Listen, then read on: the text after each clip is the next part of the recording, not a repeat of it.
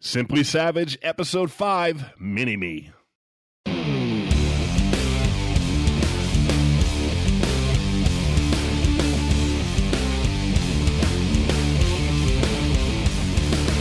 Welcome to Simply Savage, the podcast that talks about how to keep Savage Worlds fast, furious, and fun. I am Ron Blessing. And I'm Christian Serrano. And in this episode, we have a quasi-special guest joining us. No, I'm just kidding. We have a very special guest joining us, actually, and we're rather excited. We have Mr. Sean Patrick Fannin here to talk about using miniatures and maps in your Savage Worlds games. Welcome, yeah. Sean. You know I love my toys, don't you, Ron? Yes, I do. I do know that. So I recall an episode of Smiling Jack's Bar and Grill where you guys had the epic debate. About whether or not to use minis.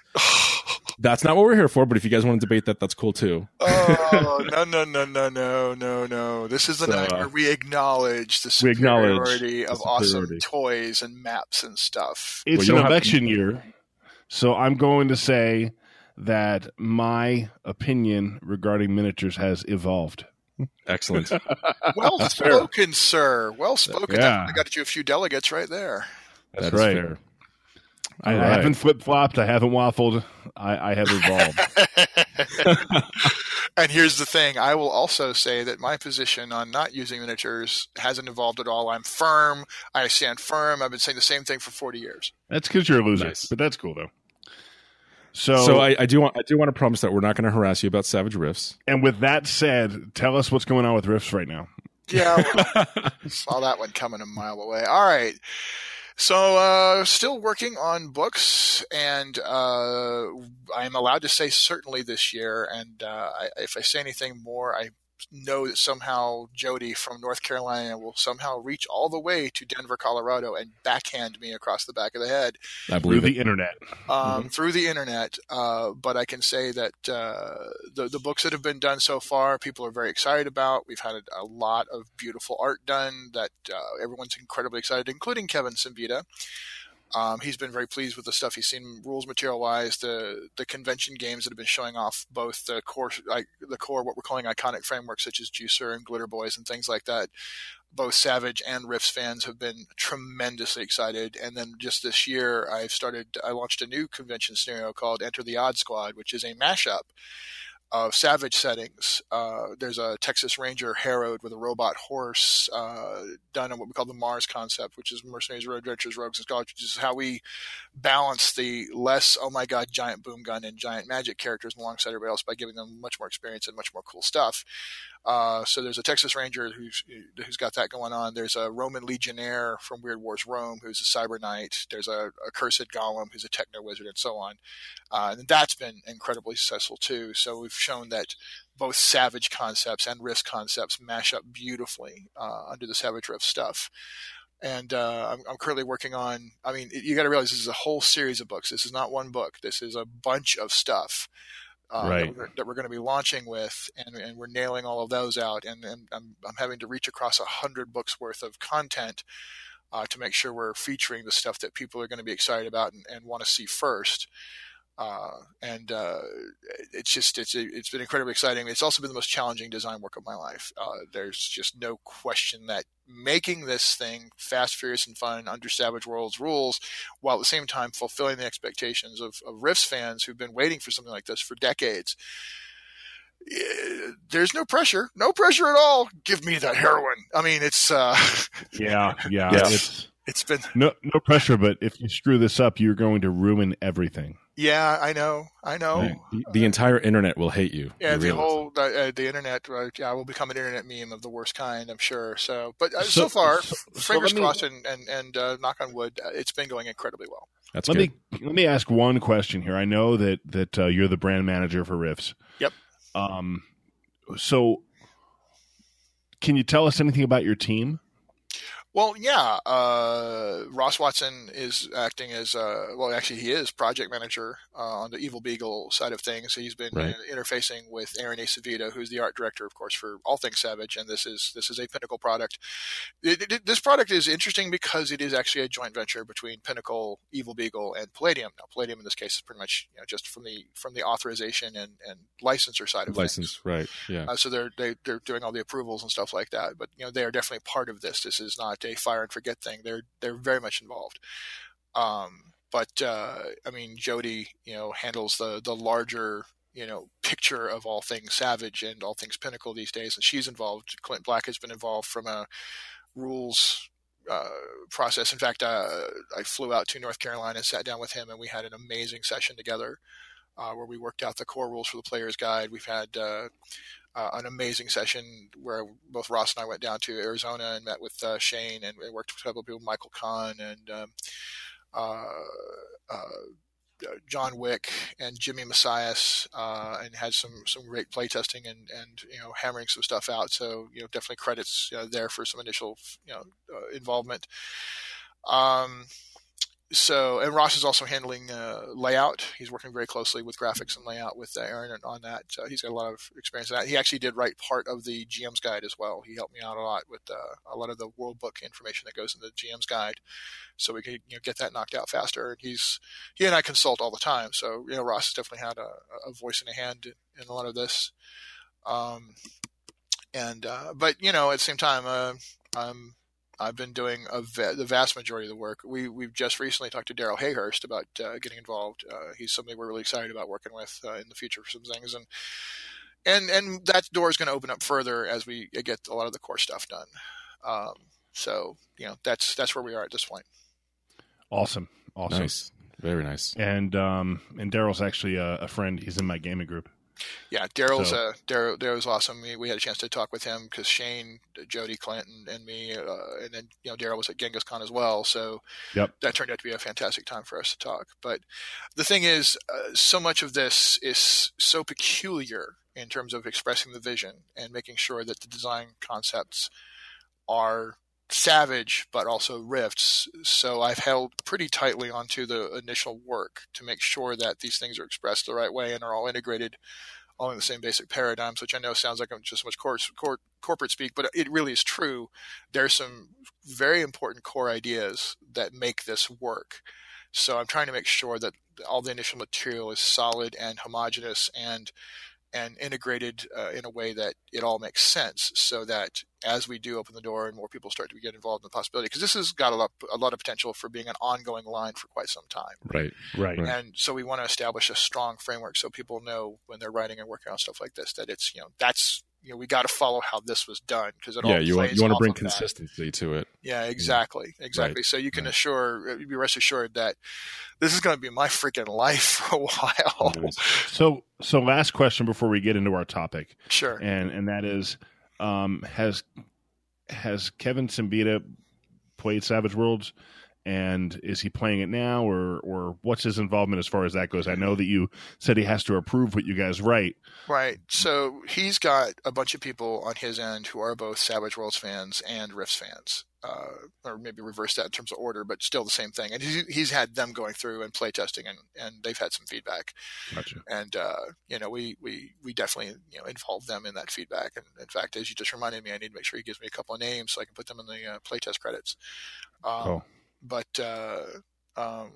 they looked at it. We addressed their concerns. We made a couple of changes based on their very astute observations, and then that sort of informed some other decisions that it sort of all kind of boiled forward. But as far as Kevin's concerned, I think he's pretty locked in with what he's doing right now. I mean, he's got so much still going on. He's still publishing Rifts products. He's still publishing Robotech products.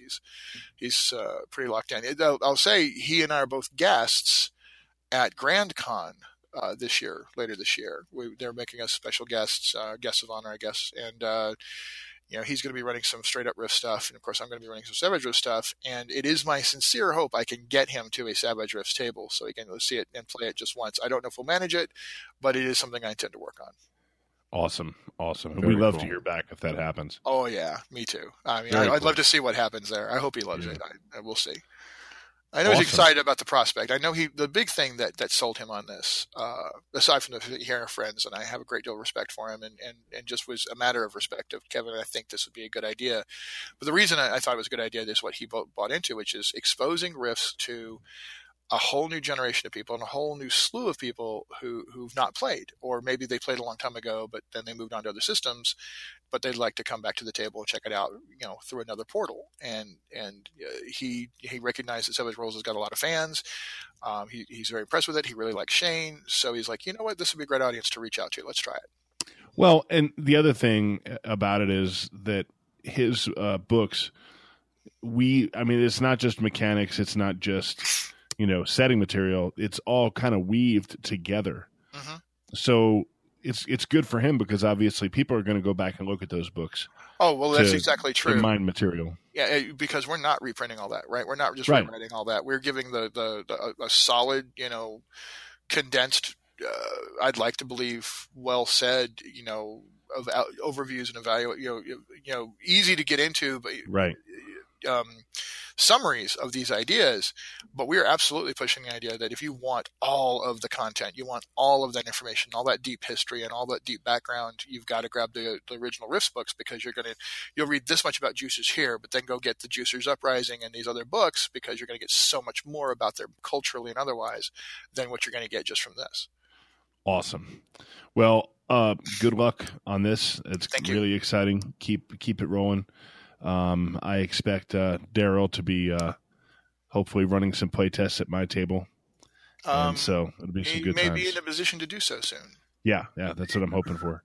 Anyway, before we roll into our topic, I want to give kind of a sequel to our original discussion where we argued about this way back on either episode 1 or 2 of Smile Jack's Bar and Grill, right? Ancient. And I want to update people on my general view of using miniatures.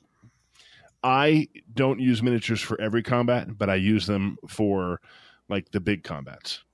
If there's a thing where we're in a quick, tight space where, being loose with where things are is going to be easy and fast, then definitely I still go without the minis.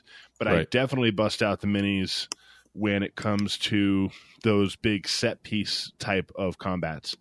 I just ran a one shot of Accursed, and I did a Shane's Adventure, and the title is escaping me right now. But there's this big battle at the end, and everybody in the battle was a wild card.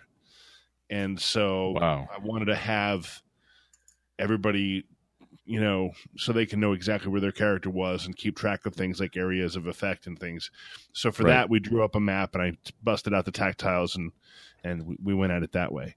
But earlier on in that adventure, there's this like simple thing involving a couple of swarms, and I used the tabletop, but I didn't draw any maps out.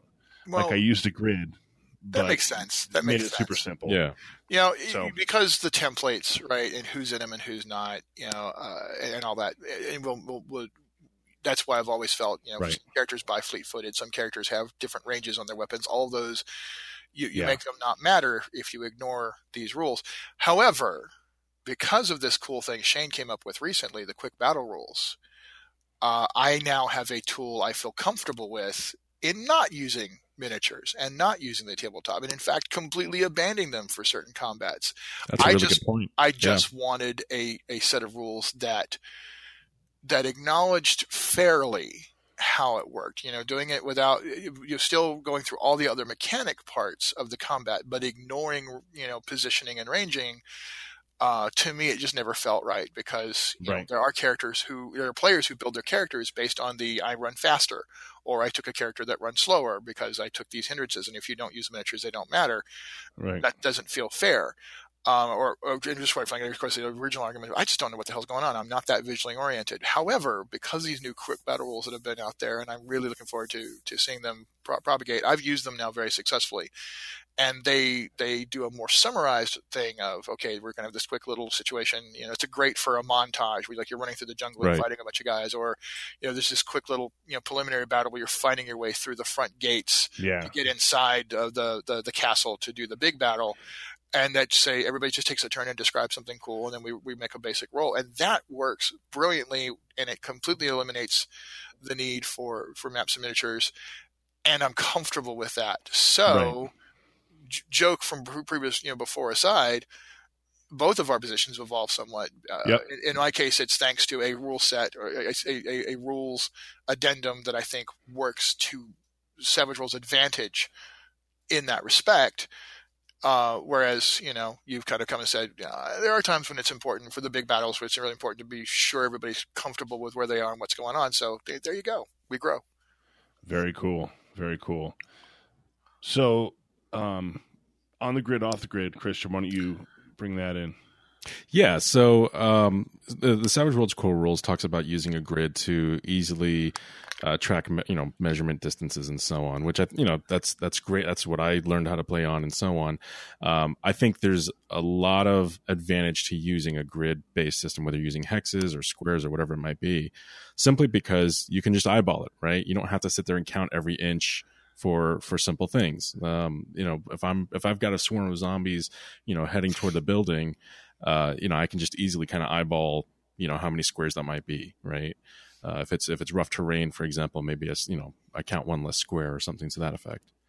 Off the grid, though, the reason why I sort of like the off the grid approach personally, even back when playing like D20 and games like that, where you had squares and what happens if you're trying to move diagonal and you can only move in these certain angles, or you have to like hop over. It's like you're playing chess kind of in a weird way. What I really like about taking an off the grid approach, meaning not using a grid at all, if you look at Savage Worlds as a whole, it's just using inches. It's a very fluid, it doesn't matter what angle you're going at. 6 inches is 6 inches, right? It was originally a war game, right? I mean, yeah. The origins of Savage Worlds is the Great Rail Wars, which was right. a totally non-gridded, use tape measures. It was a right. war game. That's all still true, and yes. and you're not wrong at all. However, I'm a Paizo flip mat subscription holder. Oh yeah, I love have the flip mats. all of them. I mean, every single one of them, and I can't run without them. They're brilliant. Of course, I also go out of my way to buy all these other maps because I'm currently looking at the battle stations, map sets that they've got. And I'm trying to figure out a way to get my hands on those. And I've got some spaceship maps, and so for me, especially because I do a lot of convention running, I want it as fast as possible. And yes, honestly, on the grid is faster. I've got the maps already figured out. People just count the squares brilliantly, if not realistically. And Savage Worlds, I'm not worried about realism. I'm worried about pulp action fun and cinema. So yes, go diagonal. It's the same as straight. Nobody cares. And just count the squares. Go, go, go. So to me, because of my love of those maps and because of what I feel like players are mostly used to is they can see the spaces, they move the spaces. It's just like back playing Chess or Life, count the spaces and go.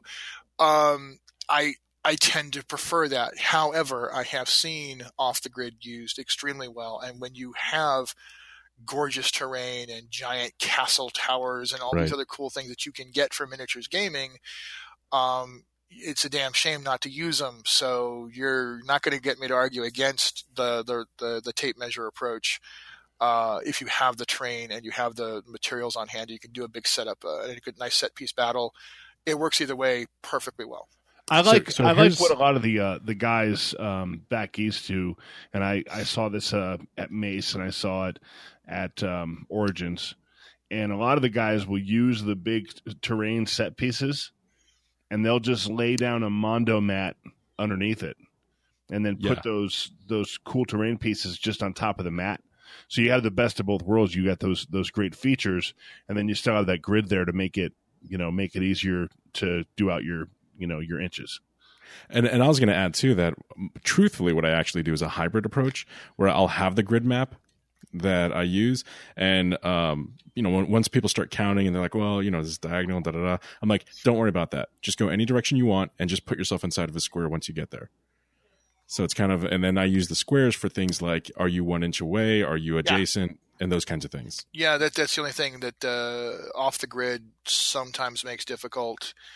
Is you end up sometimes with some, weird spacing between characters and melee, whether you're adjacent or not. I mean, it's easy enough to eyeball. Jim can just make a call, but the squares make it, absolute, right? I either my 8 square movement got me there or it didn't.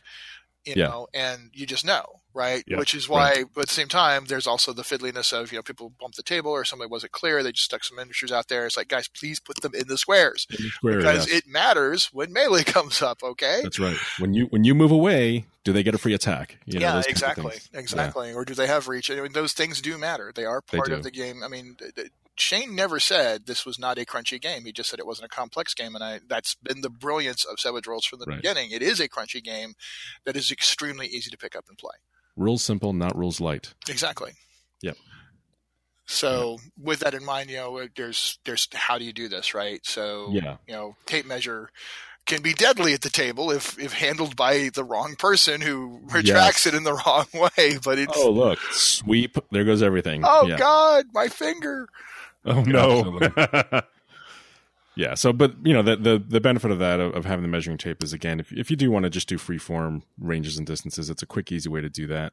Honestly, I don't get even too particular about, is that, do you put yourself in front of the ruler at the end or behind the end or whatever? I just move it. I don't even care, quite honestly. The funny thing though is I've had plenty of situations, and interesting enough, mostly because of Savage Rifts. Okay, so things are done a bit bigger. In fact, Ron, I could definitely see you as just treating many battles as, we have to do off the grid because you have a glitter boy with a boom gun whose ranges are, from here to half a mile away sometimes, and crazy shit like that. Sorry, crazy stuff like that. Sorry, you have to edit that out. But you get some crazy ranges. You just have to because it's sci-fi and that's what's going on. But I have had situations where people are dealing with, they're off the map and then trying to move on to the map. And I've just gone so far as saying the character's base fits in the square. So just count bases, pick the thing up and go 1, 2, 3, 4, just counting it's base movement, right? From end to end base, like moving toy soldiers when you used to play toy soldiers. Right. And that works too. So. Well, that actually brings me to something I had sort of dog-eared for later.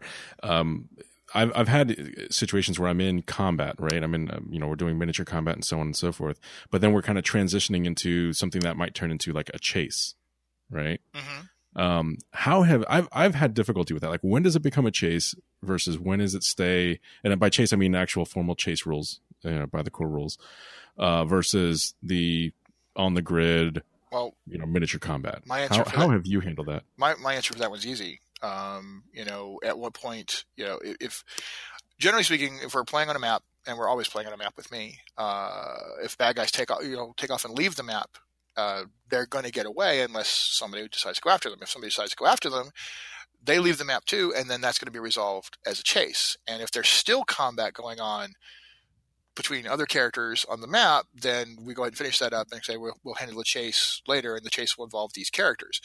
If in fact it's pretty much the end of the battle and just a bunch of guys left, and then the group all decides we're going to chase, then we just move on to the chase thing. And that one absolutely, is handled abstractly, although I do use miniatures to handle relative positioning. How interesting. I will usually just use like a blank, either a piece of paper, or I'll use one of the blank, just pure like grass terrain or sand terrain or something like that. Right. And I'll place the miniatures. So there's what range, right? Because range matters if they're actually using ranged weapons, whether you're short, medium, or long range. And I'll just use the grids to say, okay, this represents that you're within melee. This represents that you're short, medium, long, or whatever. Based on, because chase card, right? What card you end up drawing determines what range category you are from someone you have advantage on or not advantage on. Right. I'm running Savage Star Wars right now, and I've got a bunch of old, what's that called? Crimson Skies. All right. They were like 50 cents for a set of this. I got tons of them. And I use them to represent enemy spaceships and good guy spaceships, and they're space battles all the time. So I do a lot of just relative positioning It's like, okay, you have advantage over these guys, so who are you going to attack? Okay, well, we're going to attack this guy, so we move the ship behind that to represent, okay, I got my positioning. So I still use the miniatures just so people can keep track of who they're up against in a dogfight. And that's an abstracted placement, right? That's not like you're literally in this position. No, it's just how close or how far, right? I'm behind. I'm either behind you or I'm ahead of you. Either I'm behind you because I have advantage, or you're behind me because you have advantage. And also there's a matter of, okay, these bad guys are split up everywhere. You guys are split up everywhere. So, well, I'm going to go over and help him. I've got advantage on his bad guy, but the other guy, my ally also has advantage. So, two ally ships are behind that particular bad guy group. So yeah, it's just to keep track of who's blowing who out of the sky kind of thing. So it works either way from that, but it's important people to see, oh, I'm right on top of him as opposed to, well, I'm way back behind this guy in the running chase battle. It's still a good idea to visually represent who's closer than who's far away. Well, like you mentioned earlier, it's some people are okay with theater of the mind and some people have a hard time with it. If you've got enough participants in something, as a GM, I don't want to fail my players, right? Maybe that's a weakness of mine, but if I use the miniatures, then I know I'm being fair, right? I know I'm keeping track of what's going on. Exactly.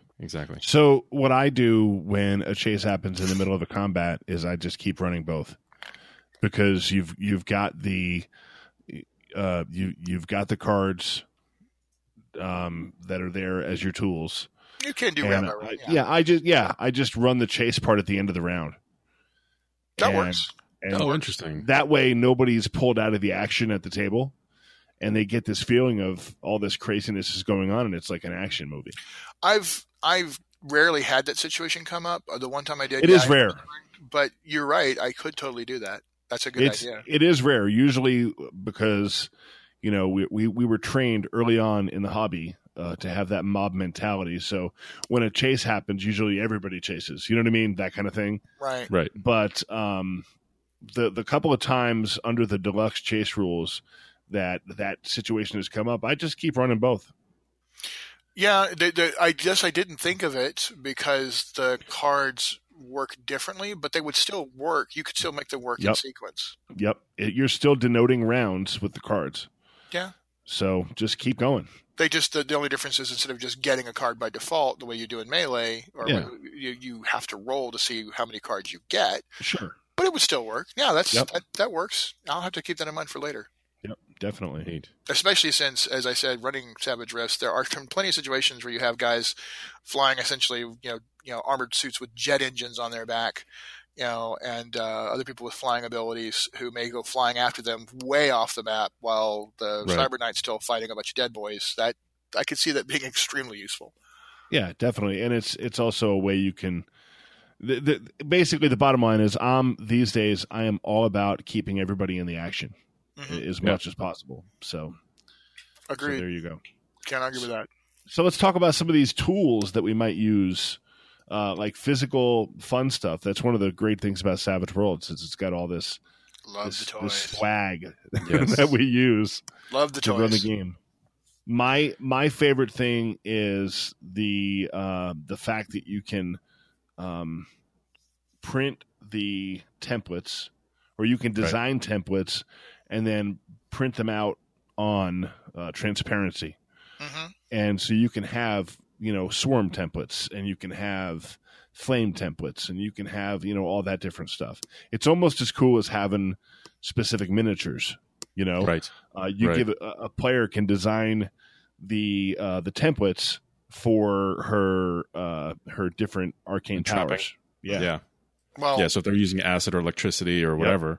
I'm spoiled rotten because we got a guy here who's really good at cutting. I guess it's lucite. It's a kind of nicely, brightly colored, very strong plastic. Right. And he did a set of absolutely perfect, according to the book size templates. He did these clear plastic ones. He did, you could get them in bright green, you could get them in bright orange. Right. There was different colors you could do. There was a set of purple ones he did. We're all begging him. Like, dude, you've got to get online and set up a thing so people can buy these. Because every time I break them out at a convention, people are like, oh my God, I must have them because they're gorgeous. He did the simple one where it's like a giant circle that has etched inner circles, so it has kind of like the Litgo ones. Yes, the Litgo set. Yeah, it's very similar to the Litgo set, and so I have that for all the bursts, and I have or the blasts, I should say. I have the burst cone template. Those really, I mean, he did a Jet template, which I cannot find anymore, and Jet got excluded out of the original. It got kicked out of the rules after it showed up in Fantasy Companion. So that one you could just use a ruler, and I don't know where my Jet one is, but we still use Jet occasionally for Shindar. But anyway, just those two alone. So yeah, they're solid, right? So they're not kind of flopping everywhere, right? And you just and they're nice and pretty. But people like having the nice. They're Kareem's just reminding me they're 1/16 of an inch thick. So, but nice and bright, makes it obvious. But I will say that the more flexible, like I just cut and print them or put them on transparencies, the flexible ones have a lot of advantage because they're lighter and you can actually sort of just gently lay them on top of the miniatures. Yep. Whereas these big, thick plastic ones, you don't always want to do that, especially if it's a nice painted miniature. You want to be careful. So there's advantages either side. I know there was a company that made some, they were basically metal frames. I'd love to see those for Savage Worlds. Oh, yeah, the outlines. That way you could just put the whole ring down, and the minis can still be there. Say, hey, these are affected. Right. Yeah. I've seen somebody, but I think that was custom. I think somebody actually did their own custom version of exactly that. Yep. Yeah. I know somebody bought the brass rings that you can buy at Michael's, and they have them in different, 2-inch, 4-inch. It's just 6, 4, and 2, so. Yeah, exactly. And they use that for the burst. Very cool. Yeah, or blast, whichever. Right, it's their blast templates because burst is the cone template. That's right. But then the powers are named anyway. I digress. Powers are named backwards. Yes. Yeah. So one of the other things I know Litgo has, I actually found this and I bought it for myself.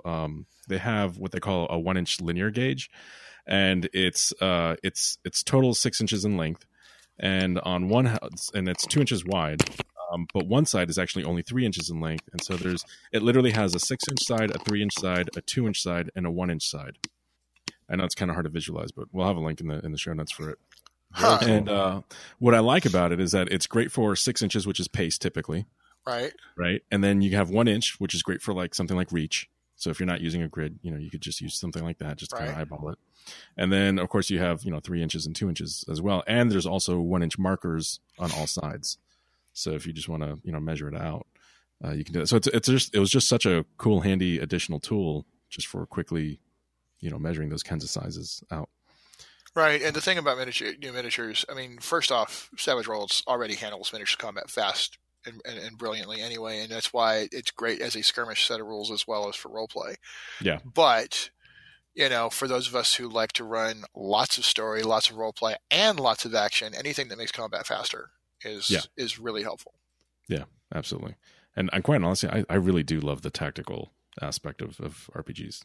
So personal, I do too. I'm a big fan of the narrative stuff, and we're introducing a lot more narrative stuff. Actually, you're going to be surprised at some of the narrative stuff we're pulling in for Savage Rifts, and we're introducing some ideas there that I believe are going to permeate into core rules even.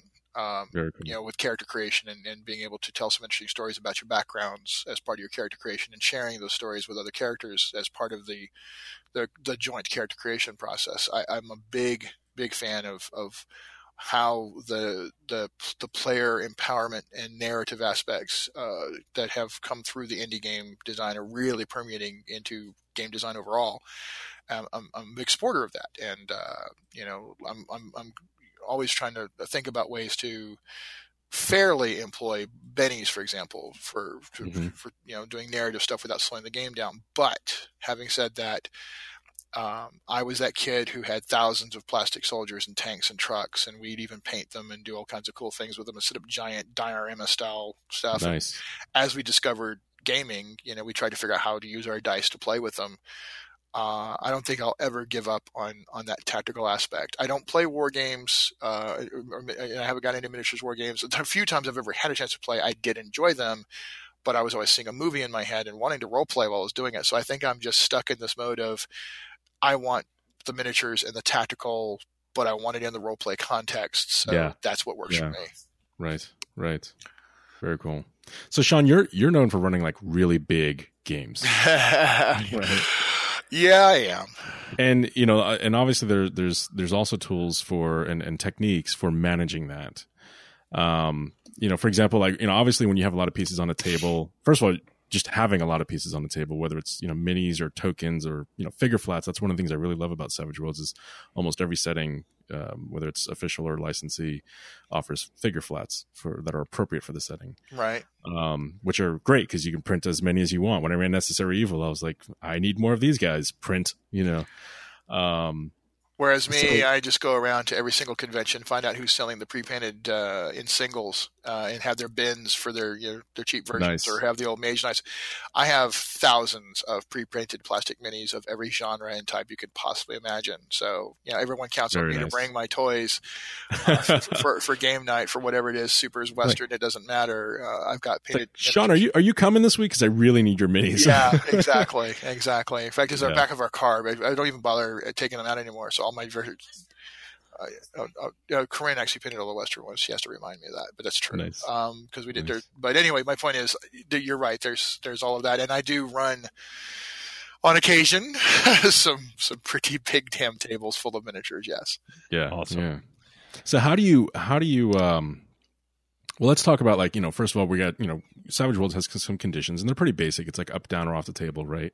Type scenario. So we have condition tokens. Well, there's a few more things that you can employ, right? So parry penalties, whether Right. someone is prone or crouching, which can come up, and if somebody's in dark, there's lots of things that can be employed, and there's this amazing set of tokens that they've actually done recently, the Savage World status token sheets, which I have gotten a ton of those. I know, they're awesome. They're really cool. I Just like for the them too. wound levels, right? You got the wound level, whatever wound level they're on, whether they're shaken or not. Right there, you've got the just the pure shaken tokens, and then like from those and the parry condition tokens come up the most. In my game. You have, and I think it includes aim, it includes darkness, cover, all those. Yeah. So I originally had the official Litgo set, and when these came out, the token sheet where you punch them out, it replaced the Litgo set for me because I love the fact that you can have like one wound and then you flip it over and you have shaken one wound. Right. These are thick sheets though, and one thing I would say to folks is if you get these sheets, you definitely want to get 2, in my opinion. I think 2 will do it for most tables. Yeah. Whereas I got like 4 or 5 because. Well, that's because I've done because I run ridiculous stupid. too. Yeah, I run stupid large tables. Let's call it what it is. I make fun of you all the time, and I get that. But in all honesty, Sean, your giant tables were born of your inability to see people not having fun, and your inability to say you can't play with us. Yeah, and that is an admirable thing. It really might be complete crazy pants because I've seen some of your tables, but I've never seen people bored at your tables. Well, that takes some doing, and I have actually, believe it or not, it's funny you say that because I've gotten much better about saying no, but only. Okay, she's laughing at me. I've gotten a little bit better about saying no. I love having your filter in the background. That's right. But for example, Savage. Our 4th guest is Corinne. By the way. we have Monday Night Savages over at Total Escape Games, and the simple fact is, I did finally get to the point because I was the only one running it first, and now we have 2 regular games and like constant schedules and cycling GMs because we had to because too many people were showing up, and it was not fair. It isn't fair to run a 12-person table all the time when people are wanting some deeper role play, and I get that because no matter how good you are, you're not going to be able to give as much attention to 12 people as you can give to 6. So that's for regular campaigning. But yes, I still like at conventions. I like to do the big epic things. And there are some interesting techniques that I have developed over the years to handle that. It depends on the nature of the situation. And usually what happens is there'll be smaller tables run throughout the course of the convention with individual groups doing their own things, and then some gigantic finale. Or else I will just say, okay, everyone, show up, and this is going to be the big finale for this storyline, or this is going to be this just epic battle. And I warn people, right? This is going to be a lot of combat, and it's going to be kind of like a miniatures game with role play. But I still try to employ some techniques so that things are moving. So what I'll do is like zones, and I will have zone captains or table captains if we split up on multiple tables, where there's a participant, but I know that they're competent with the rules and they're fair-minded people, and I'll say, okay, so here's all the bad guys, and here's a card that has their basic stats. So go ahead and you guys run that little quick thing over here, and you guys are going to do this, and here you get to be the table captain and quickly run that. And so while I'm putting bigger stuff into play, I've zoned it out so that not everyone's going on the same initiative, one single round. It's more, okay, you guys are running off that deck, you guys are running off that deck, and you guys are running off that deck.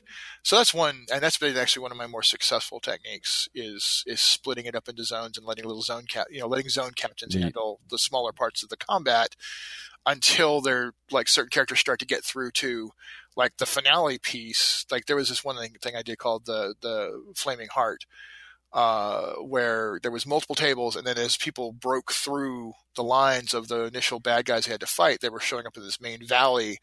Now that did get a little large after a time because more people survived and got through than I originally anticipated. But Awesome. At least they were all pretty excited about it, and they were really pumped up at that point. And then it's just boom, boom, boom. Another technique I use is like, okay, you 5 guys are attacking him. All of you roll now, right? I'll like, okay, so who got the highest initiative? You. What'd you get? Okay, so you guys are all going now. Just go ahead and go and roll your attacks and figure out your damage, and so it's challenging. It's challenging to keep everybody engaged, and you got to I don't do it as much as I used to. I don't run the gigantic tables like I used to, but when I do. Ron, you're right. Trying to keep everybody engaged, and so they're not waiting forever. There's got to be ways to do that. And when it's only one person, one mind, it's a much harder challenge. But if I can do it in a way that keeps folks, okay, that group of theirs handling something. So here's the basics you need to know about that group. Go ahead and handle it, guys. It takes some trust, but it can be done because the game's easy enough and fast enough at that basic level of, here's their kill number, here's their shaken number, just roll. That can work. So one thing I do whenever I have more than 8 players at the table, I just completely skip the deck. I use the deck to see if people draw a joker, but in reality, what I do is I just have the table go in rounds. So in other words, I'll start with the person to my left, and then it'll go around to the person to my right. And then the next round, it'll go the other direction. And when you're sitting at 10, 11, 12 players, that just makes it a little bit faster. And then you just kind of figure out ways to reward people that have things like quick and level-headed or whatever. You kind of have to play that by ear to make sure nobody's getting their feelings hurt. But what are some of those ways that you've done that? Well, I mean, specifically, I will give bonuses. I'll give them a different edge for that particular combat. There's been so many things. I'll say, what do you think is fair to the player? and let them do that. If somebody draws the Joker, like I lay the cards out in front of me instead of, when it's their turn, I flip over the card. If it's a Joker, they still get all their bonuses, that sort of thing. And I will make sure I flip multiple cards when need be, but all the cards just stay in front of me, and I just wait until it's their turn. So, for instance, let's say the 3 of us are at a table, and I get to you, Christian, and you have Quick. And I flip the card. It's a 3. I'm going to flip another card. And if that's a 5 or less, I'm going to flip another card. And that way you still have the chance of pulling the Joker. I mean, that's pretty much standard. Yeah. Yeah. But the reality is I'll be going around the table. Right. Well, if you're dealing the cards anyway. It's different, though, when you have to worry about the cards being out there and people keeping track of their cards. And there's just more like wild factors when there's more people at the table. So I don't mess with it. Yeah. One of the issues I've had is where players don't, like after they've gone, they don't flip their card over. Yep. And then I look across the table and I see like a splay of cards just, all over the table. I'm like, oh. Well, see, one of my rules is... I'm not dealing the cards out. I'm literally flipping the card in front of me to see if anything special happens. One of my rules is when you go, you turn your card in. That's the first thing. Don't tell me anything. Just don't start. Hand it over. You turn your card in. That way I always know the cards are coming in first. So and then you don't have to worry about gathering them if a joker's drawn too. Right. So I have markers for hold, right? I don't bother Right. with you turning your card over if you're on hold. I put little markers next to your figure. And if you have a joker and you go joker hold, I put 2 of the markers. And so and I have 2 decks, so I cycle the 2 decks.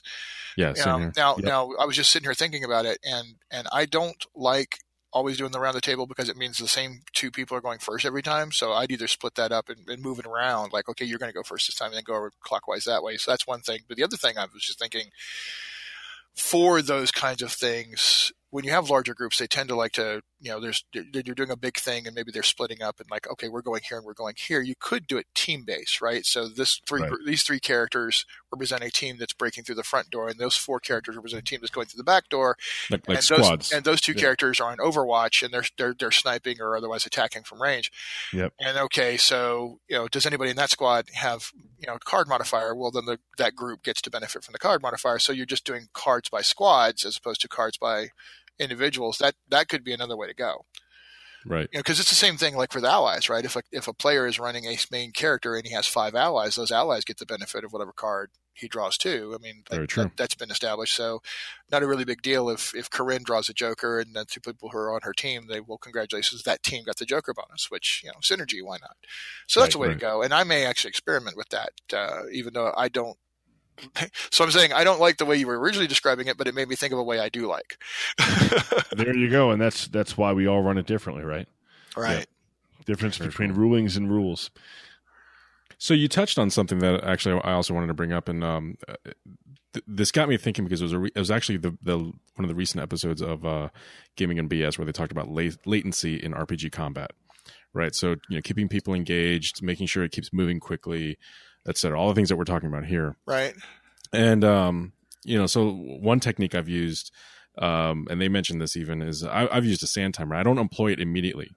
To begin with, if it just happens, like if somebody's like kind of hemming and hawing about what they're trying to do, and I don't know, where's this and then I'm like, okay, here's a sand timer, and I use a 30-second one, so I'm very liberal with the time. There's smaller ones you can get 10 seconds or whatever, and if by that point they haven't, they haven't decided what they want to do, they're just immediately on hold. Well, yeah, I'm a big fan of that too. Yeah. I'm actually, if I've got a large enough group where things are going slow enough for people starting to get, I can tell, you can read the mood of a table. You can tell when people are starting to look at their phones or whatever. It's a lot like DJing. I will, I wouldn't go to sand timer, but I say, okay, look, we got to really get moving. So, are you ready? And they're like, and I'll like, I used to do fingers up, but which I throw my hand up with 5 fingers and I drop my fingers down.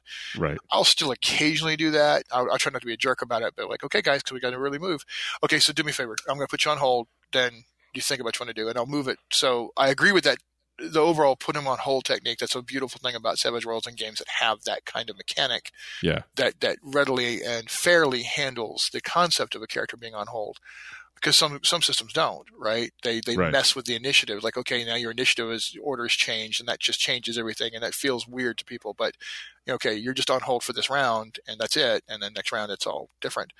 I think that really works very well. So I agree with you about the concept of the latency. Another thing that I feel helps with the latency, and I've been pushing myself more and more to go ahead and make this just official rule, is to allow a certain amount of talk in character, not out, but in character, off turn. So like, it's not my turn, right? Well, that doesn't mean you can't speak. So I try to keep players engaged they can still role play. They can still talk to each other while someone's taking an action, right? It's been like 5 cards since my turn, but I can still say something either over the radio or out loud or yell or whatever. Anybody who's read a comic book gets that concept, right? Exactly. So trying to keep them talking and interacting, and shouting out, no, wait, go do this thing, or, I'm with you, or just in some way or another, right? Keeping the players engaged. You got to be careful with not letting people just suddenly the game stops because everyone's talking in the middle of a 6-second combat round. So they're just they're having a whole conversation, as opposed to just a warning. For example. It's like a few quips, a quick set of instructions, but you're not doing the Gettysburg Address on your turn. So that's that's important. But I think allowing role play and encouraging the role play while combat's going is incredibly important to addressing that latency issue you're talking about. Yeah, and going back to the whole thing, the other benefit of that is, let's say the person wasn't paying attention or something to that effect. Well, guess what they're doing now? They're paying attention, because now they're going to want to figure out when they want to go back into the game, right? And they want to figure out what they're going to do next when they go back into the game, right? See, now Shane Hensley is ruthless. He will count down, and your turn is gone. I was going to mention that. 1, 2, 3. Next, Yeah. It was like going once, going twice. See you next round.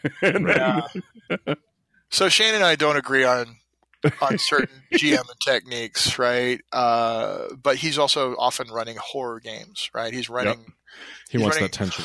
He's running games where it's a matter of tension. So I get that. And if I were running a game where I was like, if you snooze, it's like you're going to die if you don't hurry up. This is the bullets flying. It's like Weird War horror or whatever. I see a benefit in that. It's not how I'm going to run, but honestly. I'm kind of glad we're having this conversation, because I've noticed I've started slacking off on some of my techniques a little bit recently, and I've noticed that the latency issue has impacted my players, and their frustrations, because there's so many people wanting to play, for example, on the Savage Star Wars game that I'm running, that you frequently got 8 or 9 players at that table now. And I've really, because it's Star Wars, man, it's got to be boom, boom, boom. It got to go, go, go. It's got to be. So I think I really am going to start pushing more on the, if you're ready to go. If you're not ready to go, you're on hold. As simple as that. I think on hold is the good like middle ground type of thing to do. Yeah. But I'm going to answer with a big fat. It depends. Yeah. Because if you're looking for the tension, you're copping out, man. 3, 2, 1, take a stance. Go. Well, again, I completely agree with him. And it depends if I'm running a dangerous eldritch horror, or it's the midst of a pitched battle in the middle of Weird War One. I'm sorry, shell shock, right? Next, try to come out of it by next round. And I won't, I'll tell you right now, one of my picadillos, and my daughter's across the way, looking at her computer, she has been an offender. She's not the worst offender, but she has been an offender of, looking at her phone during game, checking out whatever, Facebook or texting or something like that. And if somebody's doing that, and they don't know what they're doing and they're not paying attention, I'm more than happy to take their turn away from them then. So, right. That's one thing I pretty much forbid use of devices, unless it is because they're using it for the game, like, character, reference or book reference, something like that. I encourage have notes that. Or something. Yeah. You have your powers noted on a, but if Google Doc. if they're doing, Candy Crush or texting or whatever, no, I'm sorry. That's not going to fly at my table. And you're there to be engaged, and if you're not engaged, you're kind of wasting people's time. Right. So I generally tell people, and if they didn't get it, or they thought they, it's not going to matter because I've been waiting for so long. Now, granted, I also take that on me. Or if I'm making them wait so long that they just can't help it, then I need to address that too. But still, I consider it disrespectful both to myself and to the other players who are trying to stay engaged. So. Bunch of back and forth on that one, but right. For bigger tables and more people, it's definitely. I used to be. It was a joke way back when. I actually ran like a 13 to 15 player Champions game a few years ago when I was living in Southern California. Now, Champions is not one of those games that handles lots of players well. And you just finished the first round of combat yesterday. Yeah. Well, no, actually, I became famous for running it fairly effectively. But Dave Berg was the one that said, I really admire that you do this, but it's because you have the El Duce style of jamming when you do. Which is, that's where I developed the fingers up. It's like, and there was no hold. It was fingers up. Okay, you're going to have to wait till next round. Right. And I was just hardcore. Now I've recently, won because I am now recognized as an official Pinnacle guy. So when I'm running games in public, which at the game store or whatever, even if they're long-term campaigns, it's still public. It's still people who know me primarily from the gaming side of things, as opposed to just my closest friends. And even what is my closest friends, right? It's supposed to be fun. Don't be a jerk, right? Right. People want to have a good time. So you've got to ameliorate these things between, not being a bad guy and causing bad feelings and stuff like that. At the same time, respecting the time and effort that the other players are putting in, and not letting them be waiting because this one person is refusing to go. So you got to really balance those two. So I have another question regarding miniatures combat, which is what we were originally supposed to be talking about anyway. Yeah. No, it's fine. But it's specifically when you're dealing with like large numbers of opponents. Like for example, I had a situation where I was running. I'm running a zombie campaign right now, and I had like, I don't know, like 30 zombies on the table, Right. surrounding a building. They're trying to get out to, get to a car or whatever, and of course, zombies move slow. So I'm sitting here like counting these, the pace of four squares for every like zombie. I'm like, and I realize I'm wasting time, right? So halfway through it, I'm just like shoving them into, kind of guesstimating the distance. How have you handled that? And especially with large players, even, or I guess players, doesn't matter. They do their own. Well, here's the thing, right? Because even when I'm running, a standard 6, maybe 8 player game, I still love filling the table with enemies. Right. I love it. I have the miniatures. Let's make it look impressive. For one thing, I have the players help me. Right. Okay. You guys grab those guys and help me move them. Right. But one of the easiest techniques in the world I've discovered is if you've got them arrayed in some sort of a pile, you take like the 3 to 5 guys in the front of that group and you go ahead and quickly count them. And then you just shove everybody up behind them. The others behind. That's what I started doing. So they sort of move as a swarm at that point anyway. Mm-hmm. So that's an easy one for smaller groups. And for larger groups, like, okay, there's 30 guys and they're pouring out of these different buildings and they're charging at you guys. You are over here. I'll just have everybody around the table, grab, pick a zone. It's like, okay, help me guys. They're all moving, here's their run die. They basically rolled 2. So they're all moving 8 towards you. So just go help me get all these miniatures moved 8. Or the innocents need to get off the board. Okay, everybody roll the innocents. Okay, the innocents are moving 9. So everybody move the innocents to the fastest way they can get off the board. And just getting the players to help. Right. If I have one player in particular who's doing a lot of it, right, because they just have to be perfectly positioned at the table, I usually throw them a Benny.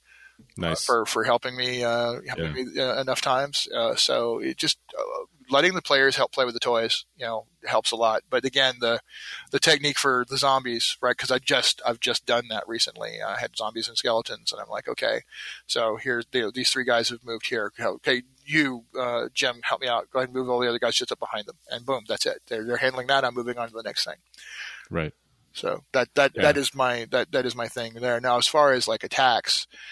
All right, these 5 zombies are attacking. They all have D6 fighting. I roll 5d6, right? And, I already know. Well, it's so there's definitely things to do. Now, I've heard people who will use a group roll for attack, and I don't think that's right. That ends up not really being fair, right? Because you can and I feel the same way about like any defensive rolls as well. Yeah, I think it's.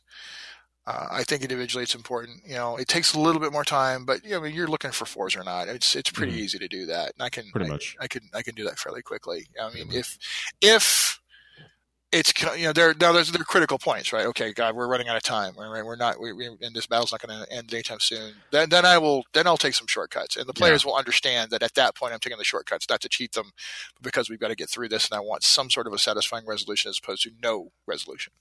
And I think again too, like we were talking about earlier about the quick combat rules. If this isn't like a really significant combat sequence, it might be just a good idea to just go to switch over to those quick combat rules, right? That is something that I have only just really started experimenting with. It was mostly just being kind of a curmudgeon about it, but now that I've discovered it, I'm like, you know what? Yeah, that would work, and that would actually resolve a lot of the situations that I've had in the past where I otherwise had to just narrate an ending. So I think you're right. I think that's something I'm going to start relying much more heavily on in those situations. There's a combat in the original Rippers campaign in one of the Savage Tales involving Marie Laveau and about 30 zombies in a graveyard. And it's one of the combats that won my wife over to Savage Worlds because there were 36 minis on the table, and it was a 45-minute combat, which that's unheard of in most systems. Pretty impressive. Yeah. I think it's one of the things that sold a lot of people on Savage Worlds when they realized it. Totally. Right. So great tips on that, Sean. Really, I remember really killer. And I'm not trying to call out anybody on the GM hangout, but I remember there was a conversation one time where Jib and I mentioned the sand timer concept, and he's like 30 seconds is too much, that's you got to imagine I have this many players and and that's like 25 minutes of combat, and I'm like, do you remember D20? Yeah. And, so yeah. I will say that like I said again, just let your players help you move the miniatures. Be willing to eyeball it. I mean, I completely agree with you on that one, Christian. I've certainly done that a few times. It's like, hell with it. These guys are just over here, if you do it in the right way, in the right spirit, and you're not doing it in a way that overwhelms the players because you're just steamrolling them, then that's perfectly fine. But the thing is, all those miniatures on the table can be so exciting. People love looking at the visual. We all still love toys, right? As far as I'm concerned. Yep, yeah. And that's why it's so cool, especially if the right toys, right? There's the main bad guy. He's like got the cool paint job, and here's all these minions you got to fight through to get to the main bad guy. I mean, it creates an extra special sense of fun, to me anyway. And I've noticed a lot of my players seem to appreciate that. And the other element too, about using miniatures in combat, I really, again, going back to the tactical thing, hazards. So in a combat, if somebody threw like Molotov cocktail or something like that, or used a fire-based power, well, guess what? Now something's on fire. Yep. Right. And guess what? Now there's smoke filling the room. Yep. And somebody's going to try to put that fire out with some sort of ice-based power. Right. Yep. Well, now there's ice on the floor. I think those are all things that you're able to draw it out. You're able to position where it's located, and it adds, I think, an interesting complexity to the combat scenario. As a side note, those piezo flip mats are awesome in as much as you can draw on them and then erase them. I love them. You don't have to sell me on them. I love them. Well, I'm saying it for the listeners. If you have not looked into the piezo flip mats, one, I got the subscription. It was well worth it. Best subscription I've ever made in my life. But certainly you see them in a lot of stores, and just all props to Piezo. And the funny thing is, I take at least some credit, at least if you're listening, and I'm completely wrong, and it just happened to be that way. Tell me. But I remember early on a conversation I had with Lisa, that I loved the pre-done maps that were done for Dragon and Dungeon magazine, especially Dungeon, right? Right. And I had been collecting the hell out of them. And I said, God, any of those maps I can get. If she and this was back when I was working for Gamma, she sent me just out of the blue, she sent me this package full of everyone that she could find, a copy of them, just as a very nice, sweet, wonderful, always for forever. And I still have most of them, awesome. gesture. And then not long after that, I started seeing the piezo flip mats. I'm like, oh my God, yes, this is what I've been begging for. And they started selling, and now they're a thing. So, and Pig's selling maps. Yes. Oh God, I love those things, man. Mm-hmm. There's so many brilliant ones that have come out from them as well. The stuff that came out for Noir, for Deadland Noir. Mm-hmm. Really was for the Lankmore ones too. Those are pretty awesome. The Lankmore one's pretty cool. Yeah, I haven't got the Lankmore ones yet. Those are ones I really want. But I got the Weird War Rome ones. I got the Noir ones. So yeah, and they're on the same principle. You can draw on those things. So it's very easy to draw those hazards you're talking about. Exactly. And the players appreciate it. They really, really appreciate it. They do. Because then it's like, okay, I know where the fire is. I know where the ice is. I know what's going on. I can see this. I can plan my actions around that. Yeah. Yeah, and I remember the even back in the day before the flip mats became popular, Wizards of the Coast they were doing those for 3rd edition, those short adventures with the folded maps inside of them. I forgot what they're fantastic locations. That's what they were. And I bought every single one of them, and I would take them to Kinko's and have them laminated specifically, just for that. Yeah, I've got a lot of the older ones that I really should laminate because they're starting to get torn. Yeah. Hang on just a second. Corinne mentioned something. Corinne, what did you say? Oh, the ETU ones. Yeah, those are also brilliant for modern day supers and everything else. Mm-hmm. Yeah, that's true. It's true. All right. Well, Sean, thank you so much for being with us. It's been awesome. It's kind of a I don't know, a flashback for me being on this show. It has been a long time. And, by the way, I'm going to punch you in the junk. Just so that you are not going to punch me in the junk. Well, like I said, you just want to get close to my junk. It has nothing to do with punching. Yes, I want to get close to your junk so that I can punch it. Excellent. Christian. Oh, it's like listening to Smiling Jacks again. There you go. And you get to be involved, right?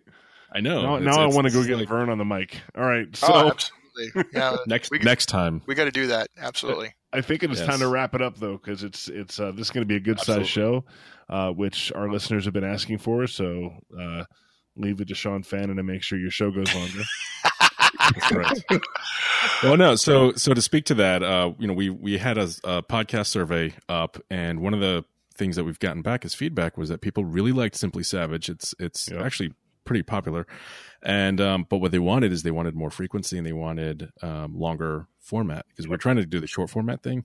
But like, we want more, so this is our first hour length version of Simply Savage, and this is us playing around with more. So yes, there you go. Yes, indeed. Well, Cool. guys, I enjoyed it. And Ron, it was fantastic being on with you again. Christian, but actually, it's not our first time being on together either. And that's right. Guys, anytime, I enjoy it. I love talking about this stuff, and I love talking to you.